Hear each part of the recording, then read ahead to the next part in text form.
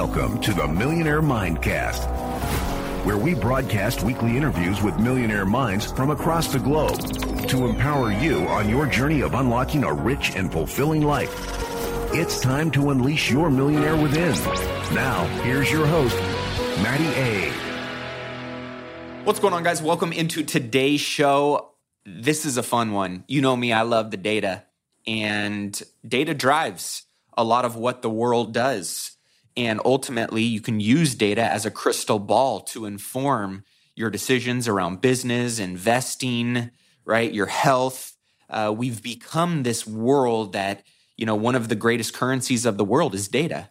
And today, my guest, Philip Stutz, founder of Win Big Media, got his initial start in the marketing and data world around political campaigns. He has helped elect 3 presidents. They work with Fortune 200 companies all around the world.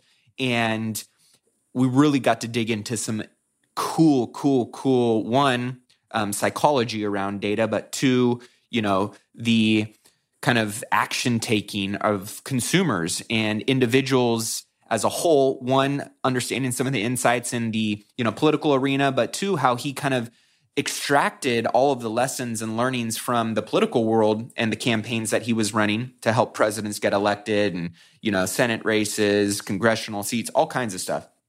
And pulled that out into the business world. Now they're working with, the NASCARs and college sports and professional sports and just average everyday businesses. And he broke down in this episode some really insightful stuff that I think will help anyone, whether you're just building your own small entrepreneurial platform, your own personal brand, you're running a big, business that you're looking to scale.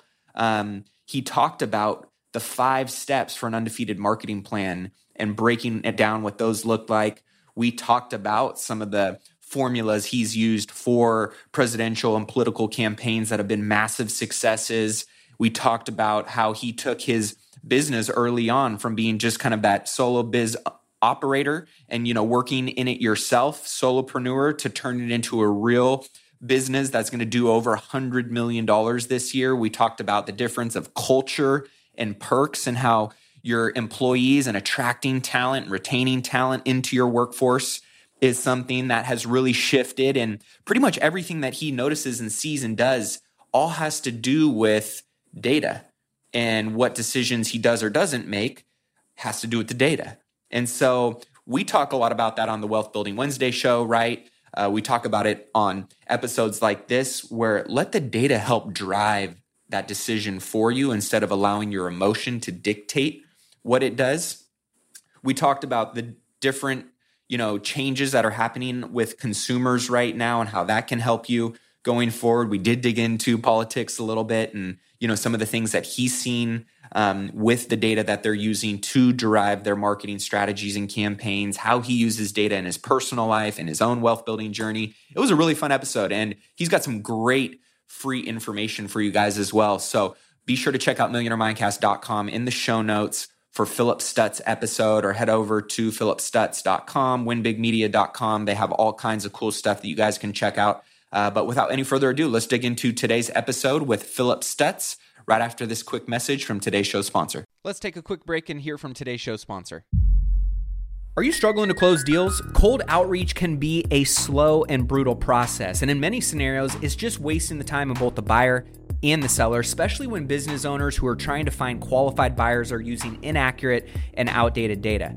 But it doesn't have to be this way. With LinkedIn Sales Navigator, your organization can overcome these challenges by leveraging this amazing technology and platform that translates comprehensive, high-quality buyer data into real-time insights in sales.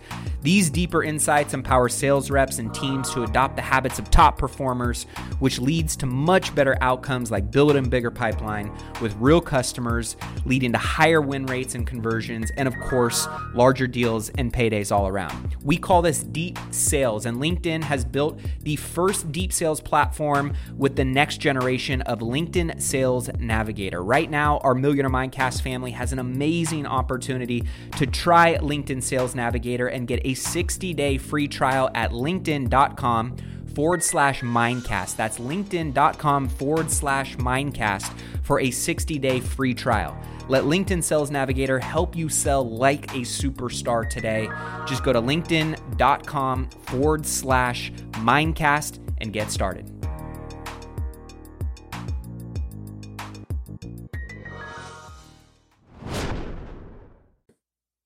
Well, I'm excited to welcome into the show, Philip Stutz. What's up, brother? How you doing, man? Good to see you.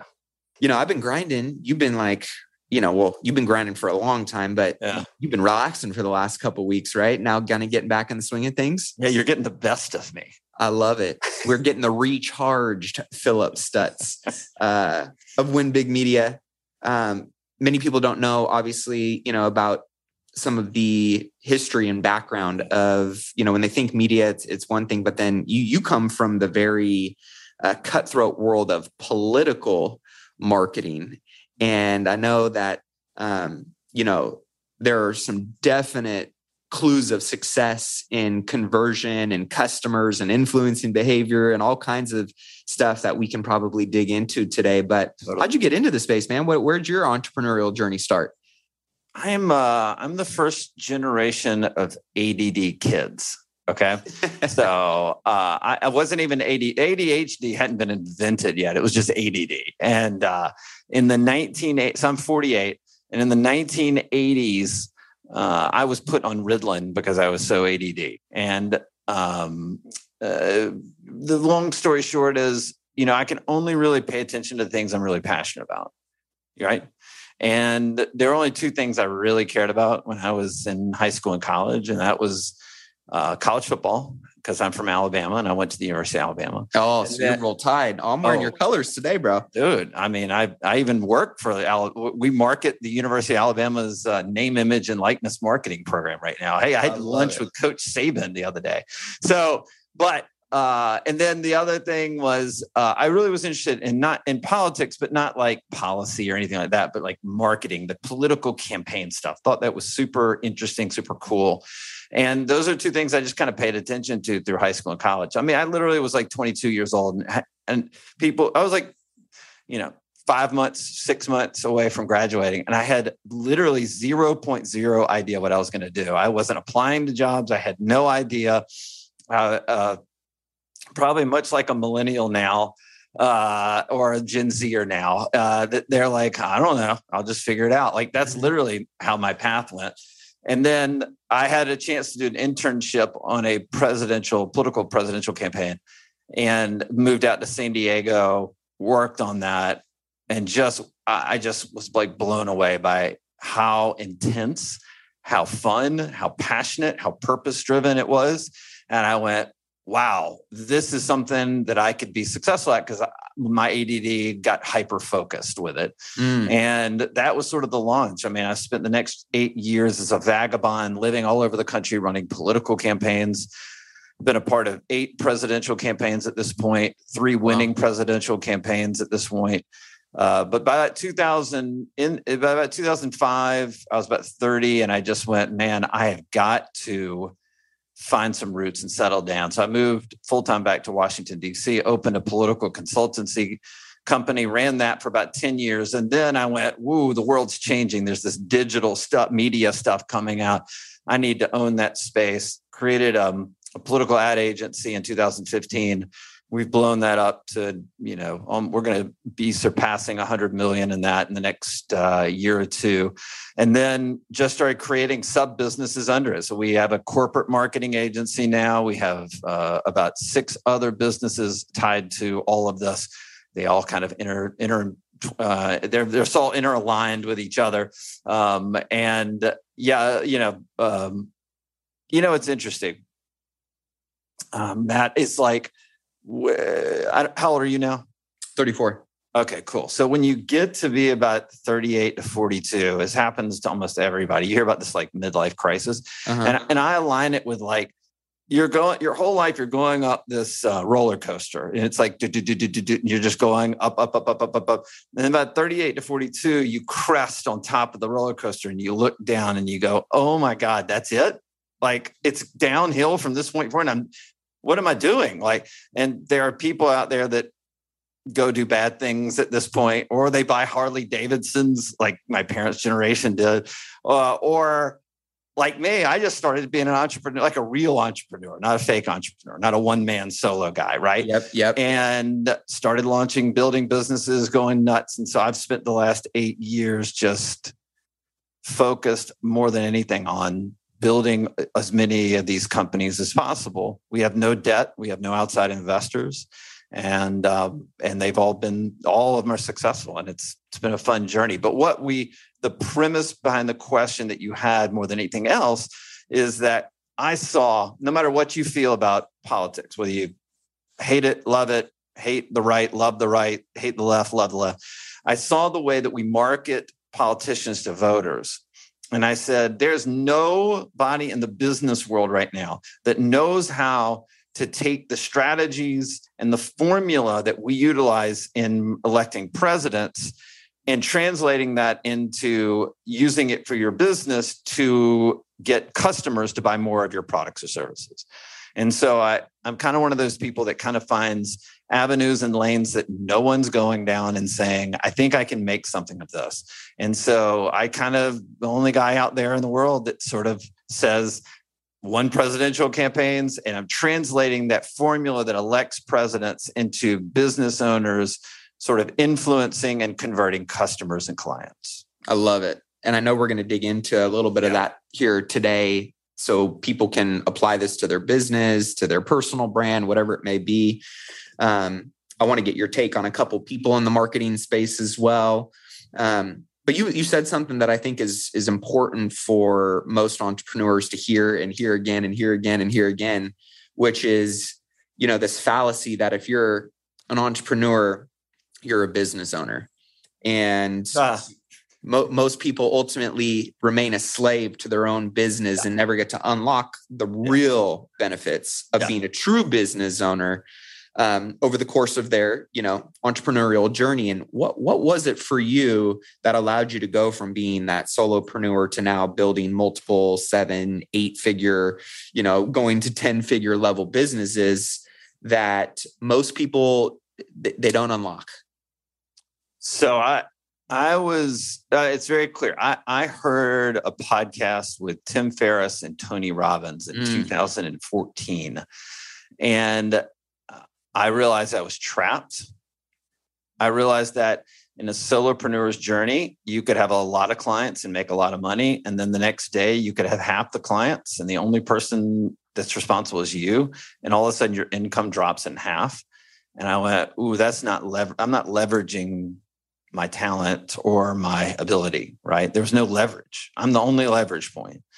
And I realized that if I wanted to sort of create maximum wealth, but also cover my blind side, my downside, right? That I had to build this thing much bigger than I was. And so I went, I remember listening to this interview, Matt, and I ran home and I Googled Tony Robbins because honest to God, I didn't even know. I mean, I knew his name, but I didn't know anymore. I'm 40 years old at that point. I didn't even know. I mean, Tony's been around my whole life, right? Yep. And so he had a business mastery course. It was a mastermind. And I said, I don't know what he's charging, but I'm paying, right? That's the power of Tony. And then so I signed up, I paid $10,000, which I had never written any kind of proactive check in any of my businesses in my business in 10 years, right? Never. Why would I do that? That's a waste of money. So I wrote it, and it was like the scariest thing I've ever done. And that first day, it's like a 4 or 5 day thing, but like the first day, I'll never forget. He was like, are you a business owner or are you a business operator? Because they're just two different definitions. Yep. And I realized I spent 10 years literally chasing my tail being an operator. And there was no more challenge to that. And frankly, it's not fun. And frankly, it leaves me vulnerable to losing. I think I had at one point in my solopreneur journey, I had something like 7 clients. And then for factors that had nothing to do with me, I lost like 3 or 4 in like a 1 month period. And my income was literally cut in half. Right. Mm-hmm. And I went, God, that is not, I don't want to be 55 and have this happen to me and chasing my tail. Like, it just doesn't sound like what I want to do. So I just committed to being a business owner. I've had to fluctuate as I create businesses. You kind of have to be an operator for a while. So you learn the business, but you guys got to work your way out. And so, with all of our companies, I've all of them but one, I've pretty much worked out of operator level. And then the one that I'm working with right now that I started 3 years ago was the corporate ad agency. And we've gotten to a point where I'm scaling it pretty large now. And I'm out of it in about 3 months. Not out of it, but just out of the day-to-day. Right. More operating. in the visionary versus the integrator role. Correct. You're stepping into that owner's box a little bit. And man, you just said something that was brilliant. And I wish everybody could know this. The key to success to anybody right now is you have to have a visionary and you have to have an integrator, right? Yep. We were attraction. We used to do a lot of traction stuff. So I'm sure you're familiar with that. That's why that language comes from. But every time I don't bring an integrator into my businesses, it is a disaster beyond words. And not like, look, I'm a great visionary, but without an integrator, I'm a terrible visionary, right? And so the key to my success is finding great integrators that can take my vision and help implement it, because I'm not the implementer. I'm the worst at implementing. I want to throw up when I think about implementing anything, right? But I could spend 10 hours a day and my ADD completely focused if I'm thinking about vision, mapping out how things would work, and then being able to hand that off, right? And so that's sort of just how I've built everything, and where I've had a ton of success, but also a lot of failure is not recognizing that. Yeah, I'm really glad you mentioned that, because that's so true. And we run our hotel business off of traction. Yeah, nice. That being said, I'm curious, how have you gone about identifying whether it's integrators or, right? The biggest thing I think that limits a lot of people is they want to, hoard responsibilities and activities. They never fully allow leverage to come into their world, right? And it's this kind of hamster wheel. So what has been your strategy, your approach for how you attack, not only attracting talent into your organization, into your vision? How do you make it sticky? How do you retain them? How do you create this environment and company and opportunity that people want to be a part of, that you've done so successfully across multiple businesses? Yeah, I fuck it up a lot, and then I learn from those mistakes. Yeah, I mean, that's the honest answer. So my business partner and I sat down a couple of months ago as we were sort of envisioning, because we've got all these companies now. We needed to create a holding company. We needed a management system in place and all that stuff. And we're like, what are the 3 core components of how we want to run the company? And number 1 was hiring and retention, because all of our mistakes, all of them come to hiring and retention issues. All of them. Yep. So why don't you make it number 1 priority and get it all right? It's like, what are you doing? Like, that's what we were saying, I'll give you an example. What I mean, a couple examples. So one is there's a difference between company culture and perks. Perks are totally different, but we live in a perk society. The way millennials and Gen Z, which is mostly what my workforce is, they want to. The word culture in a business has completely and radically changed since COVID. So we were in a world where the culture before COVID was about we. It was about, we're in the office, we're together, we go to happy hours, we spend time together, we treat people the right way. We had this incredible culture in our company. We made it a huge, huge priority when we created it in 2015. We're going to come together. I have a political ad agency, and we have people who diametrically oppose the political views of the people we represent, yet they still work with those candidates. Why? Because they love the people they work with. That's really a cool thing to see. Then COVID hit, and you went from a world of we to a world of I. Yeah. And what you saw was people said, we're not here to help serve each other. I want you to serve me and my purpose. That's what the workforce wants right now. That's what they're looking for. They're not looking for us coming together and having outings together and being together. We went from together to literally me. And so we've had to adjust mightily to that, because it's hard to build a culture when everybody's work remote. And so what we realized was you have to serve the individual purpose of every single employee. Why do they want to work? What are they looking for? It's all of them are different, right?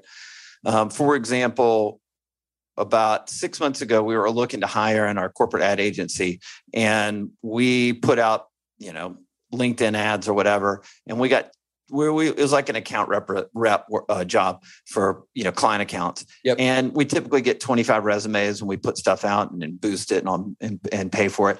And we got 2 resumes, and one of the people said, "I'm making 50 grand right now, but I want to make 150 if you hire me." And I'm like, what? Like, what is going on in the world right now? Like, this is insane, right? Yep. And I was like, what is going on? We always get these resumes, and now we're not. And my integrator in that company calls me and says, well, let's tweak the ad. Let's just say all work remote on it. Same ad, literally that's the only tweak. And let's just see what happens. Because we kind of moved in that direction. We just hadn't made it a policy. Right. So we changed it on a Sunday morning to all work remote. Sunday night, we had 172 resumes. Wow. And we went, oh my gosh, things have changed. Yep. People want to work the way they want to work, where they want to work, when they want to work. And you better, as the business owner, serve their purpose. That's culture now. That's retention. And so one is, we at our company, we have, if you've been with us a year, there's a stock option program. You have all unlimited vacation days in our company, plus federal holidays. You can work remote. Like, we have great recruiting tools into this company, but those recruiting tools are also backed up for when they work with us. They get all the things that we promised in the recruiting. Yep. And so we've had to work with, that's like a 12-month thing that we worked on we got wrong over and over and over. And then we found, like, Jesus, we just got to get this right. And we adjusted and optimized. And finally we're getting it right. So if you're listening now, you literally can steal this idea that took 12 months of pain and sacrifice and money and almost losing one or two of the businesses because we couldn't get it right, and take all those stupid mistakes and implement it with success and not have to go through all that pain.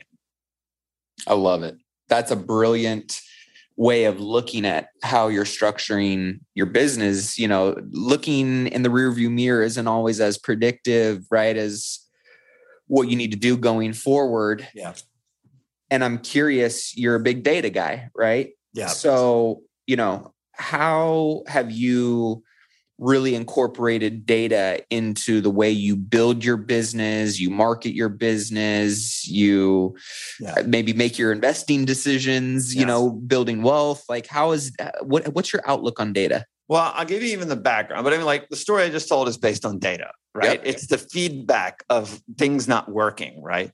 But let me just take it back, and then we can get into that sort of macro discussion. But the micro is, in politics, and I wrote this book called The Undefeated Marketing System: How to Grow Your Business and Build Your Audience Using the Secret Formula That Elects Presidents. And really, the key to the whole thing is, it's a 5-step formula, but this is step 1, which is having a deep dive into the data and politics of the voter and business world of your customer or client. And there are easy, attainable ways to get deep understanding of who you want to talk to, how you want to talk to them, and in a way that's empathetic, discussing your product or service with them in a way that resonates with the customer or the client, not with what you want to talk about. Mm-hmm. And I'm so married to this idea that I went out and created a partnership with the largest data collection, analytics, and AI company in America. And so the database that we work out of right now has 230 million American consumers. We're with 550 million connected devices.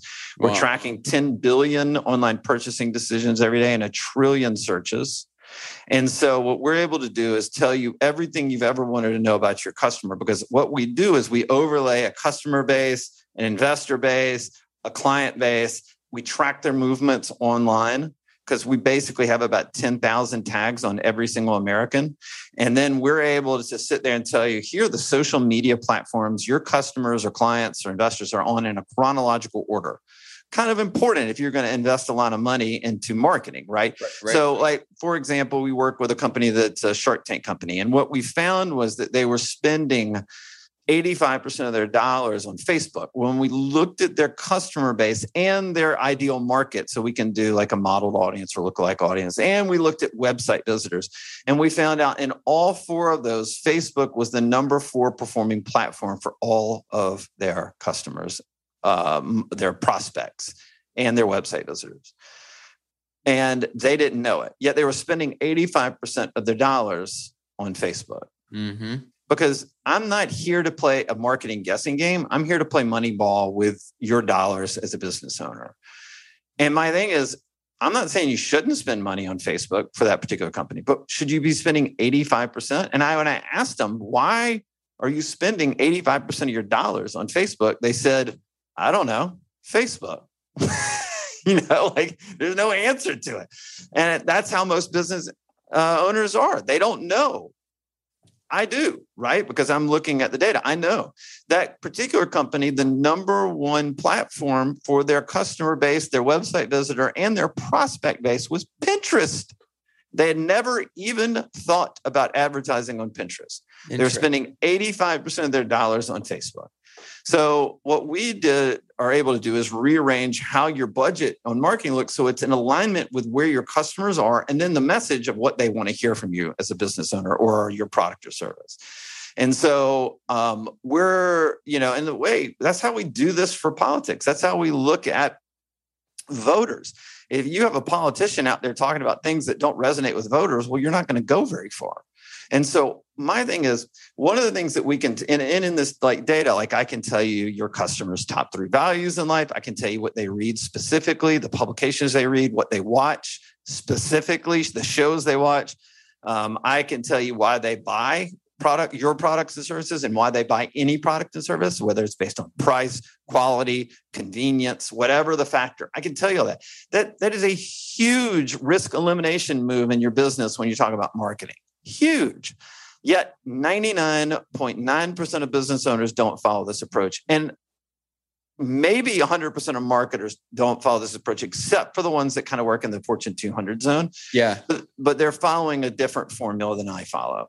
And so, but they do look at data. I mean, they spend millions, if not, some companies, billions on their data every year for their marketing. The reason they're Fortune 200 companies is because they focused on how important their customer or client data is to their marketing, right? So before any business owner goes out and spends $1, get to know everything you've ever wanted to know about your customer so that you can market to them more effectively on the right channels and the right message.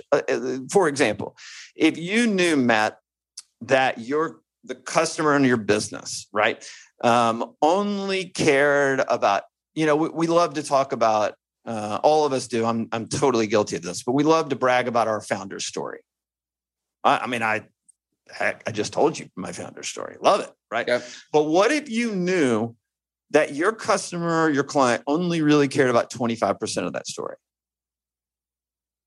Would you continue to keep talking about the 75% they don't care about? Or would you take the 25% and optimize that performance of that story? Right. That's what I'm talking about, that I want to do in the marketing to your customer. Find out where there's an alignment, where the customer loves what your product sells and you love talking about what that product does, and create a marketing campaign on the right platforms around that, not around the things that they keep talking about. I don't know how comfortable this thing is. I don't care about comfort. I want convenience. Like, that's where people get it wrong over and over and over again. And so that's what I'm obsessed with. So, I mean, really, when you talk about it from a macro sense, like what you asked originally, data kind of informs everything I do. When I look at my financials, that is the strategy where I devise the strategy of my own business. Yep. I can see what sells the most, what sells the least, what the salespeople have the right performance, the wrong performance. I can look, my P&L every month is nothing more than a strategy document. It tells me everything I want to know. I love my financials. I'm like obsessed on. I'm an ADD guy who loves math. So I'm obsessed with the financials because it tells me everything I need to know and how my business is running and what we need to adjust in real time. I love it. Now, you talked about the 5 steps that I'm sure we won't have to dig into each one of them, but the 5-step kind of undefeated marketing plan, you said data was number 1. Yeah. What were 2 through 5? So 2 through 5, the second one is, now that you know what your customers or clients want, you got to go build a strategic plan around it. Like with this particular company, they have to have a new budget, right? The Shark Tank company I talked about, right? Yep. They need to see what a Moneyball budget looks like, where they need to spend the right money on the right platforms at the right time with the right message, right? So many business owners run out and create marketing campaigns that are all tactical. Have you seen this? Oh, yeah. Oh, yeah. It's 100,000% tactical. I don't know. Throw some Instagram ads up. I don't know. Throw some Facebook ads up. Oh, my gosh, they didn't work. I can't figure out why. You have a business plan for your business. Why don't you have a business plan for your marketing? And I don't know what that business plan looks like until I see the data. And I tell you how you should spend your money, what the messages should be, and the platforms you should be going on. That's the key to why you have a plan second, not first. The third step for us, and this is where almost every marketing agency in the world gets this wrong, and they're screwing every business owner over by not getting it right. And sometimes it's ignorance, and sometimes it's deliberate. But building your brand is third in my opinion. Here's why. Why would you build a brand to send people to your website to buy something or learn about you or to invest in you or whatever it is if it doesn't speak to them? Why would you ever do that? How many people out there build a website before they have any idea what their customers, clients, investors, or whoever else knows what they want from that business? Mm-hmm. So my thing is, you should know what the data says first. You should build your plan, and then you should build your website, your brand, or whatever it is. So there's an alignment between your vision and what the brand looks like. And again, if you want to eliminate the risk in your marketing, get your brand right before you go spend money. Because if you're going to spend all this money and they're going to come back to your website and they're going to go, doesn't really speak to me. That's a problem, right? I think CompuWare's got a great stat that says 88% of customers in the United States right now, if they have one bad experience on your website, they'll never come back. So why build it first before you even know what they want? Yeah, right. That's what the key is. It drives me nuts. These people get so wrong. And like in politics, it's the same thing. We find out in the political campaign, we find out where the politician has alignment with the voters, right? So it's the politician believes in it, but it has the right alignment with the voters. And then when we build, let's say, their website, we're only going to focus on those 2, maybe 3 issues. Yeah, that's it. We may want to talk.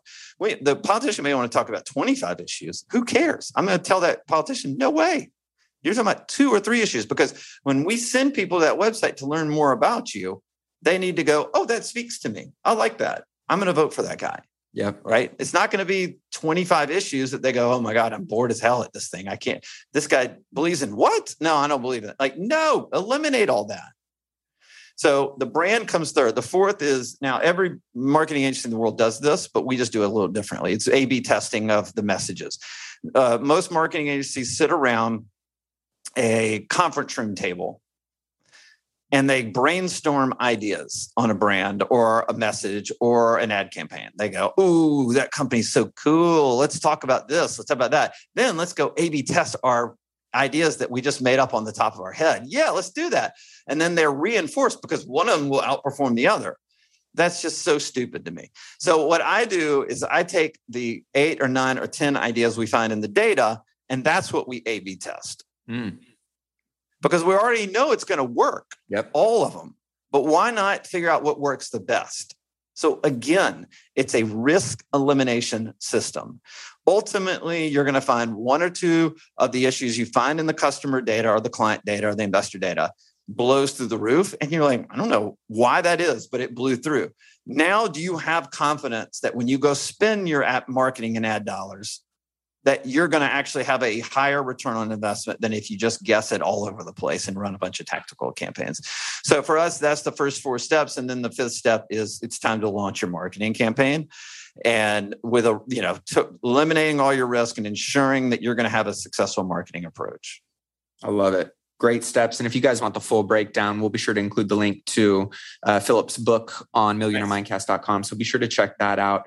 In terms of data, because I'm always loving, I'm a big data guy as well. I like to make data-driven decisions, check the ego and the emotion at the door every day, because I think too many people want to be right instead of wanting to win. And you wanting to be right often clouds, right, your best data-driven decision-making capabilities with emotion.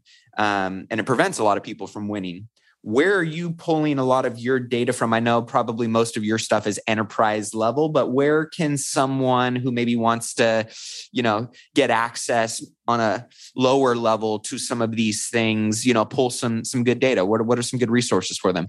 Man, there's so many different ways to do this. So a little background, a little self-promoting, but I'll background. So the partnership I had that my clients work with, so we work with like big companies, Fortune 200 companies, NASCAR, but we work with a lot of startups and a lot of small businesses that don't have a lot of money. And so I pay for a license agreement to this. I'm the only marketing agency in the world that has it, access to this data. But I've just interpreted data my entire career. Even in politics, I would interpret voter data just differently, right? So I went into the data partner and I asked for a partnership with them. And they said, yeah, you have to pay $1 million a year for the licensing agreement. We do. That's how much I mortgaged the idea of this. And in return, I get to charge what I want. So we charge between $7,500 and $15,000 for a data report for a business. Are you interested in boosting your income by an extra $50,000 this year? If so, you're going to love what I've got in store for you. I am beyond excited to officially announce an incredible opportunity to join me in my exclusive mastermind, which will include myself and 25 other hand-selected investors who are actively pursuing commercial real estate in 2024 and want to be held accountable to making sure they buy their first or their next commercial real estate investment property that will net them a minimum of $50,000 a year. This mastermind group will not only teach you how to do that, how to find, how to analyze, how to structure and buy these types of commercial real estate investment properties, but you'll also have an opportunity to be a part of an intimate group of high achievers that are going to take your network and your resources to a whole nother level. But here's the catch. Like I mentioned before, this is exclusive. We're only selecting 25 ambitious individuals for our founding members group who are serious and ready to take that next step in their commercial real estate investing journey. So if you are ready to increase your passive income by at least $50,000 in the next year with commercial real estate investing, then this is your moment. These spaces are going to fill up fast. And trust me, this is the one and only time to be a founding member, which comes with some pretty special benefits. So head over to myfirst50k.com and submit your application now. Again, that's myfirst50k.com. You can head over there, check out the program, see everything that it entails, submit your application to join, and I can't wait to connect with you soon. If you think about it, it's actually not that expensive in order to avoid all the mistakes that you're going to make and spend a lot of money and lose time and all that stuff. So that's the way that we charge. Now, if you're not, they're like, man, I can't even afford that. There are lots of other ways that you have to do it. And there are other ways that I did before I had any money, which is you can do some expenditures on Google and look at Google Analytics. You can do Facebook Analytics. You can look at Instagram's analytics. You can get some kind of feedback. You can do Survey Monkeys to your customers. You can give them incentives to fill it out, 10% discount next time they buy, things like that. I don't know if you know who James Altucher is. Yeah, great. Great podcast. Lot of, he's a data guy. Yeah. So James wrote the foreword of my book. I've been on his podcast about 10 times. Actually spent the night at his house last week in Atlanta.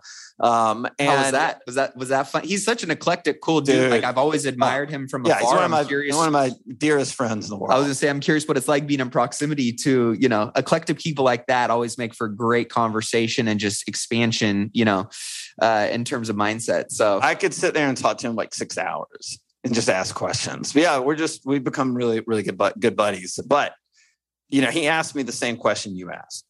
And I said, well, give me an example of a business and I'll play the scenario out. So he said, okay, restaurant. I want to create a restaurant. How would you, if you didn't have much money and you couldn't afford your data, what would you do? And I'd say, well, the first thing I'd do is I'd flyer the neighborhood with discount, like a buy one, get one free, check or discount, whatever, a coupon or whatever. Mm-hmm. I'd get people into the restaurant. And then I would task the servers with identifying ask them every single customer, what did you like? What did you not like? And then record that data in a spreadsheet. I'd then look at the point of sales every single day. What are people buying? What are they not buying? I would change the menu items based on that. I would say if they're buying, cheeseburgers and pizza, then we need to have more different types of cheeseburgers and pizzas. And I would take things off the menu that didn't work. I would, when people leave, say, "Hey, thank you for your feedback. Here's a 5% coupon for the next time you come back." So you're getting them back a second time, because if you know that somebody comes back 2 times, they're going to keep coming back, right? Yep. So you want to ensure that you get people in the door, and then you want to ensure you keep them, and you want to take all the data that they're giving you, and you want to optimize it so you're giving them what they're seeking from the experience of working with you or coming into your restaurant. And that's just one way.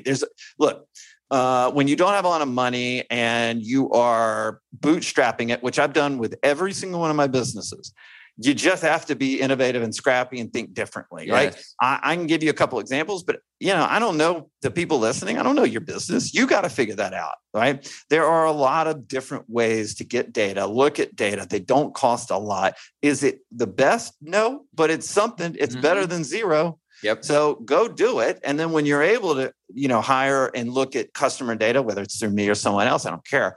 But, utilize that and grow it and get better at it. Those are the successful businesses. Look, every Fortune 200 company is there right now because they play Moneyball with their marketing. They are very strategic. They know exactly what the data says. They deliver it very, very, very specifically to them, right? That there is not a TV ad, radio ad, or digital ad made by a Fortune 200 company that is not running it through an AI machine right now. When I say AI machine, that they are literally every single copy of every single ad you see right now from a big company has been optimized by AI in AI for performance. Every single the words have been changed exactly. There is no human element in their marketing. Interesting. And so what I'm telling you right now is that's where the world's going. So if you don't want to get on board and you go, that sounds good, but I don't have you're going to lose. Honestly, you're going to lose. Why wouldn't you do what the $1 billion companies are doing in a smaller way? Why wouldn't you do that? And I'm going to tell you this right now, Matt. I keep saying 99, 99, 100, 99, but it's true. 99% of business owners know this and they still won't do anything to change. It's insane to me, but we get to work with the people that do want to change. And that's been pretty cool. That's amazing. Yeah. I mean, I think at the end of the day, right, you have to understand that things are changing so fast and so rapidly now. If you don't get on board, you will get left behind. The pandemic obviously accelerated a lot of stuff, right? And highlighted a lot of exposure that, people who weren't willing to pivot and adapt in a very short time frame, right. you die, right? And so in terms of where you see, marketing and opportunities in the future, this obviously sounds like a threat to a lot of people that aren't willing to get on board. Where do you see some of the opportunities that you guys are really excited about leaning into on the macro scale you're playing at? Well, we're doing a lot in professional sports right now, and they take a very analytics approach. That's how they run their teams. So they're going to look at running their marketing that way. Yeah. And so that's been a lot of fun. We're really entering into the college sports marketing now that players can get paid, right? Yep.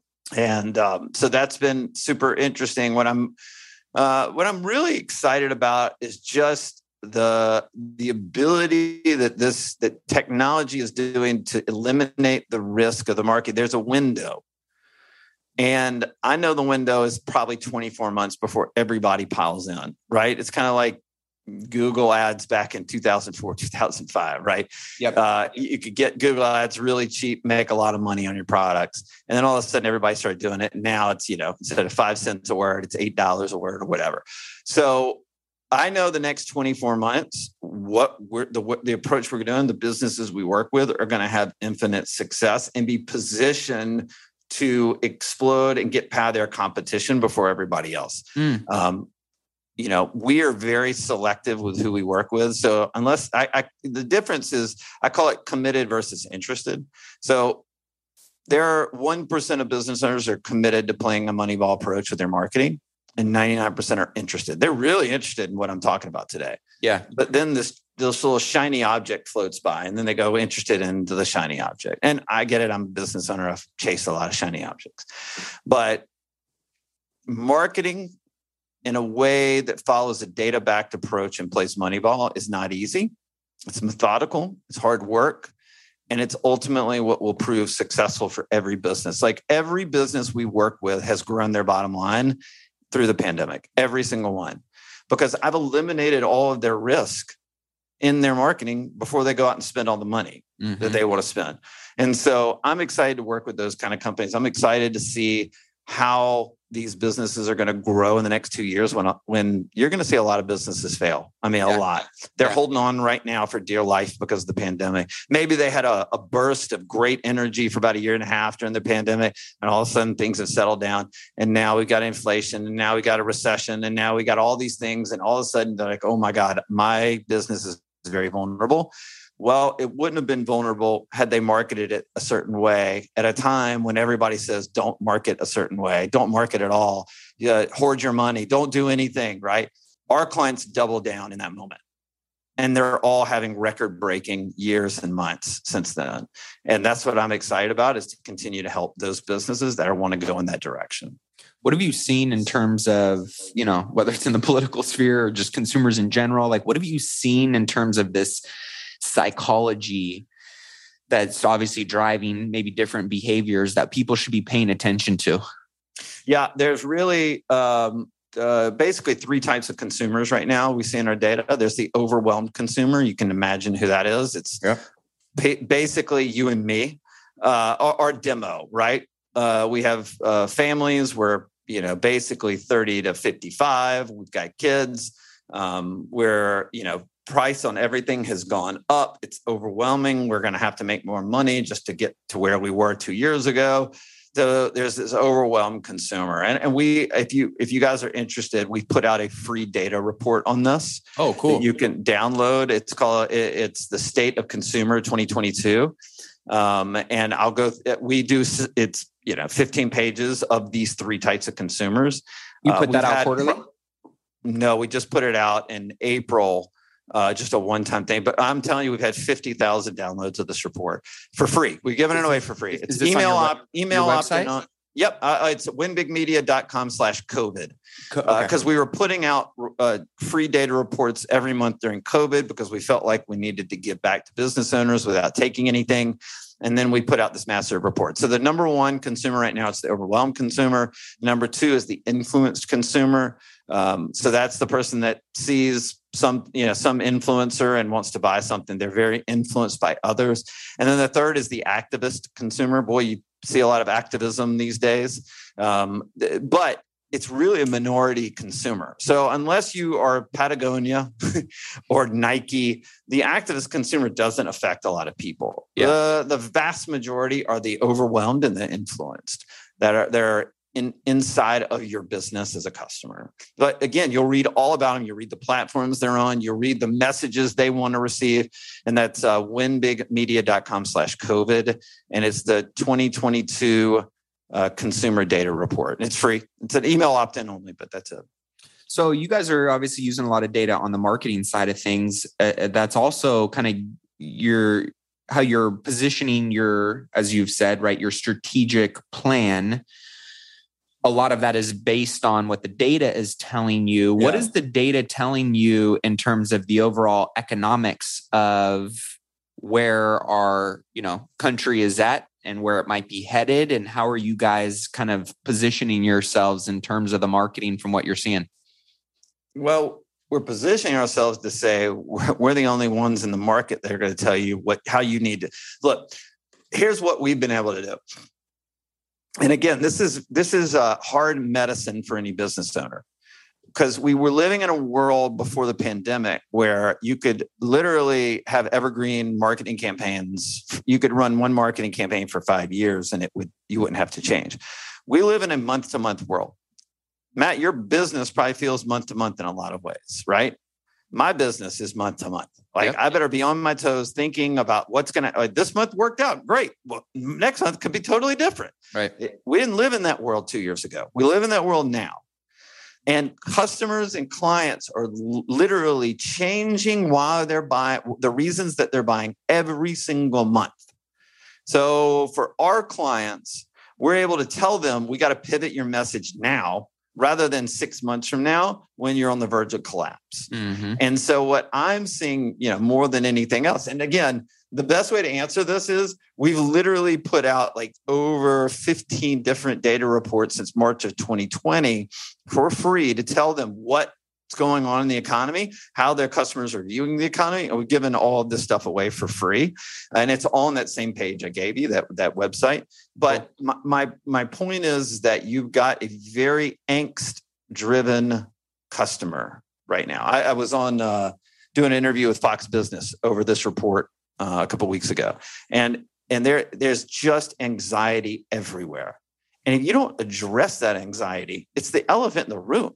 You got to address it. And then you got to sell in a way that assures them that if they buy your product or service, they're going to make it through okay. That's what I'm seeing more than anything else. But so many people are like, let's just keep selling the way we always sold. Well, you can't do that anymore. And by the way, I may tell you something totally different in 2 months. I just don't know until I see the data.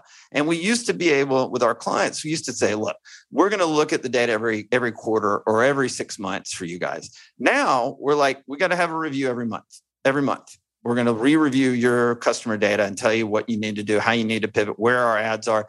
They could say, hey, this campaign's working really well. And I'm like, sorry, we're quitting that campaign right now. We're pivoting to something else. That's the kind of things we're talking about internally. I love that. I think, let me be always one thing. I don't, the reason I was talking about the Shark Tank company a little while ago, the reason they were spending 85% of their dollars on Facebook was because they had a Facebook marketing agency that they were paying. Do you think that Facebook marketing agency is ever going to tell them that Facebook isn't the best platform that they need to send their customers? You are marketing platform agnostic, I take it. I don't make anything on the platforms. I look at the data and I tell you where to go and how to pivot. That's sort of my moral compass in this, is that what you see is what you get. I'm going to tell you where you need to go. You can ignore it and pay the price, or you can follow it, because I don't have any bias in this. There's literally no bias in me. I don't care. I make our fees regardless. The only duty I have is to tell you what you need to do by what the data tells us. So when you're working on political campaigns, right, and the stakes obviously being very high there, the stakes being very high of a marketing campaign for a business owner to succeed and get an ROI, when you're attacking some of these, strategies and campaigns, are you just following those 5 steps at your highest level that you guys execute on those? Yeah, the difference is my opponent is also following the 5 steps. So how are you edging out that win? Whoever innovates the most. We were working on a congressional race in Texas in 2020, a guy named Roger Williams. He was targeted as a top 10. The Democrats had targeted him as one of their top 10 takeouts. They were just going to take him out, beat him. And so we looked at the data, and we found in that particular data that, healthcare and what was going on with the pandemic and how we were going to address vaccines and everything like that. That was the most important thing. One of the bills being passed in Congress at that moment was about pre-existing conditions and whether they be covered. Well, Roger had a pre-existing condition. He had cancer before. So we knew that. But we also knew that we were going to get attacked on that. So by looking at the data, we knew the attacks were going to come, and we knew how we needed to blunt those attacks. So we actually went out and cut an ad to blunt the ad that had not run yet to attack him. And sure enough, the opponent, now I can't think of her name, but the opponent, this woman, like in August of 2020, or maybe it was September 2020, starts running ads saying, something about the pre-existing condition. And Roger was a horrible human being. And boom, within a day, we had our ad up, Roger to camera saying, I've lived and beat cancer. I have a pre-existing condition. Here are the reasons I'm supporting this bill. It annihilated her. But because we out-innovated them in the 5 steps, we were faster than they were, that we beat them to the punch. Roger ended up winning that race by like 15 points. It was like of all the targeted races, congressional races in the country that year, he won by the biggest margin. And it wasn't anything we did specifically other than we followed the 5 steps and we were very quick in out-innovating our opponents. Where this comes incredible on the business side is, there is not one marketing agency in America other than mine that is doing these 5 steps. So if a business owner follows them on their own, or they get their marketing agency to follow them, or they bring us on or whatever, you're not running against anybody else. It's you, and no other competitor is using these 5 steps. That's where I saw the niche in the marketplace and why I'm so passionate about it. Are you working on any exciting campaigns for the midterms right now? Yeah. Well, I think we've got like 4 or 5 U.S. Senate races, 4 or 5 governor's races, and about 15 congressional races. Wow. That's awesome. And on the overall, economic landscape for yourself and your business, you're obviously making great money building wealth through your businesses. Mm-hmm. What does your investment strategy, macro, micro, based on data you're seeing, look like for you? It's just diversified, like any smart person would tell you. A little bit of crypto, a little bit of investment, real estate, a little bit of stocks. Most of it is in the business. That feels the safest right now with anything. I've got friends of mine that tell me, well, you don't have enough physical assets. And that's where the investments need to go right now. Physical things that matter in a broken society, because it feels like that's the way we're headed. And so that's one of the things I'm kind of looking at. What are the physical assets? As stupid as this sounds, tools, the ability to create power, the ability to have water, physical assets that in a broken society have value is one of the things that I'm sort of investigating and purchasing and getting ready for. For, data you're seeing in terms of the, climate and landscape, you got a young 9-year-old daughter. Obviously, we were talking about, our kids here before the show. How are you using the data to drive your personal life and what decisions you're making, I'm trying to get out of that because that having that mentality when it comes to having presence with your family, it's kind of a tricky situation. So I've in the last year, I've really worked at not being that way and at trying to just give my presence and feel more than be analytical. And I think that's probably the better way to go for me. Good balance. Everybody's different. Some people, like I have friends of mine, I'm in the greatest mastermind in the history of the world. It's called Front Row Dads. You ever heard of it? Yeah, John, you've had John Vroman on, right? Oh yeah. John Vroman's a great friend. Yeah. So I'm in Front Row Dads. And if you look it up for anybody, it's the best mastermind that's ever existed. It has nothing to do with business. But I've just learned through that for me, everybody's different. Like we have guys in Front Row Dads. It's a mastermind on how to be better husbands and fathers. And I have guys in that group, and they're like, my wife and I sit down every Sunday and we have a 2-hour meeting and we go over spreadsheets about family activities and all this. And my wife would divorce me if I ever pulled out a spreadsheet in front of her. Like, she's like, get that fucking thing away from me. Like, she's all feel, right? And in a way, everybody's different. So my advice is not for everybody, right? But for me, I'm so analytical that I have to adjust if I want to have a healthier balance in my family life. And that it is true. Like, it's not something I'm like, well, this is what I have to do. No, it's something I want to do. And it's probably better to make me a more balanced human being in general. What's one of your superpowers that you feel like is something more people could build the skill as you've built it over the course of your career in your life? Man, if you'd asked me that question 6 months ago, I'd have popped out an answer in a second and told you what an expert I am. But what I've learned more than anything is I just need to humble myself right now.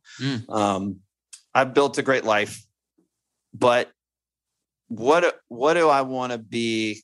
Do I want to, if I can make all the money I want and build all the businesses I want, but there's things that are going to have to suffer for me to do that. And that's my family, right? They always get the low end of the stick. And so for me right now, I don't know. Look, I've overcome a ton of childhood trauma. I've worked really hard, done a lot of therapy, done psychedelics, going back, doing psychedelics tomorrow, actually. All of that stuff has been incredibly impactful in my life. But to think that I got anything licked or that I'm some super expert in anything, I think is a misnomer. I love it. I'm humble enough to know that every day is different, and I gotta show up in various ways to various people, and I need to be my best. And anytime I'm not my best, that's just my trauma being pushed out on someone else. And I gotta be a better leader if I'm gonna be who I'm supposed to be. And when I die, I don't want to have any regrets. So I'm an evolving mess, and I'll never people again. 6 months, a year ago, I told you, I got everything figured out. I don't have anything figured out. And not only that, like I'll be 72 years old and say, man, I just learned I got 20 other things that I'm not doing right. Like, I'm always going to evolve. I'm always going to grow, but where that goes, I don't know. Psilocybin or ayahuasca? So I've done LSD and MDMA a bunch. No, I'm doing ketamine tomorrow. I'm doing psilocybin in August, on top of stacked with MDMA. And those are at, like retreats, or I have people. I'm in the underground. Yeah. World. I was, we've had some really badass entrepreneurs and business owners on the show, and, whether it's a variety, right, of the spectrum, that has seemed to be an interesting dynamic. Look, that has taken. I'm not opposed to ayahuasca, but I think I'm not going to some retreat in South America or in Costa Rica. If like ayahuasca is not it's not a joke, and it's not I don't want to run around and tell it, man, I've done ayahuasca. Like, I'm not that. Like, I've done 8 years of talk therapy. When I hit walls in talk therapy, I go back in and do the psychedelics because it breaks the wall. And then I integrate that experience through talk therapy for another year or two.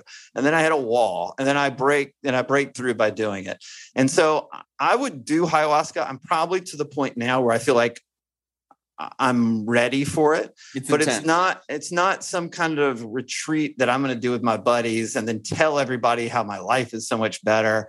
Like, it's just not that. It's not a joke to me. It's a really serious thing. And so I just want to be thoughtful about it.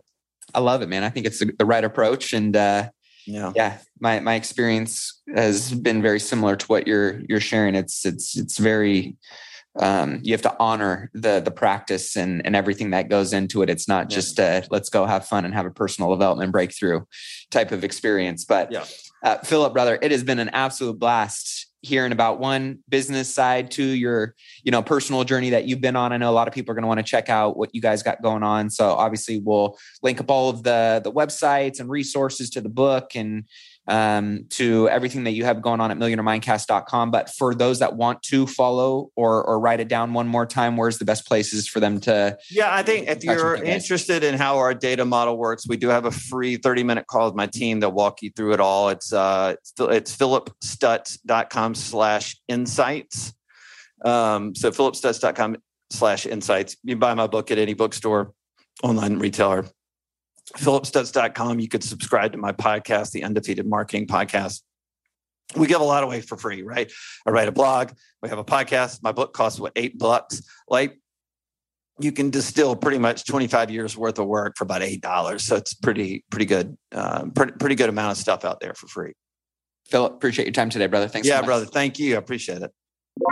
Well, that wraps up this week's episode. Hopefully you guys enjoyed that interview. And if you did, all I ask is that you share it with somebody else who maybe needs to hear this today or that could gain some value from something that was talked about or discussed in today's interview. You just never know. One piece of information, a conversation, a tool, a resource can completely transform and change the trajectory of someone's life or their business. So if you get any kind of value or you want to support the show, all we ask is that you help us organically get this in front of more people. Also, for those of you who are really looking to accelerate your wealth building journey and unlock more financial freedom, get more time back, and just level up your life, your business, your finances, be sure to head over to therichlifeacademy.com to check out all the amazing products and resources that we offer to our Millionaire Mindcast family, whether that's one-on-one coaching with me, courses from our guests, all kinds of free content, downloads, checklists, upcoming event info, and how you can connect with us live in person, all kinds of great valuable tools. You can get that over at therichlifeacademy.com. Last but not least, I always want to know, who do you guys want to hear me interview next? Let me know. Shoot me a text at 844-447-1555. With that being said, until next time, keep investing in yourself and your wealth on your march to $1 million and beyond. Cheers, my friend.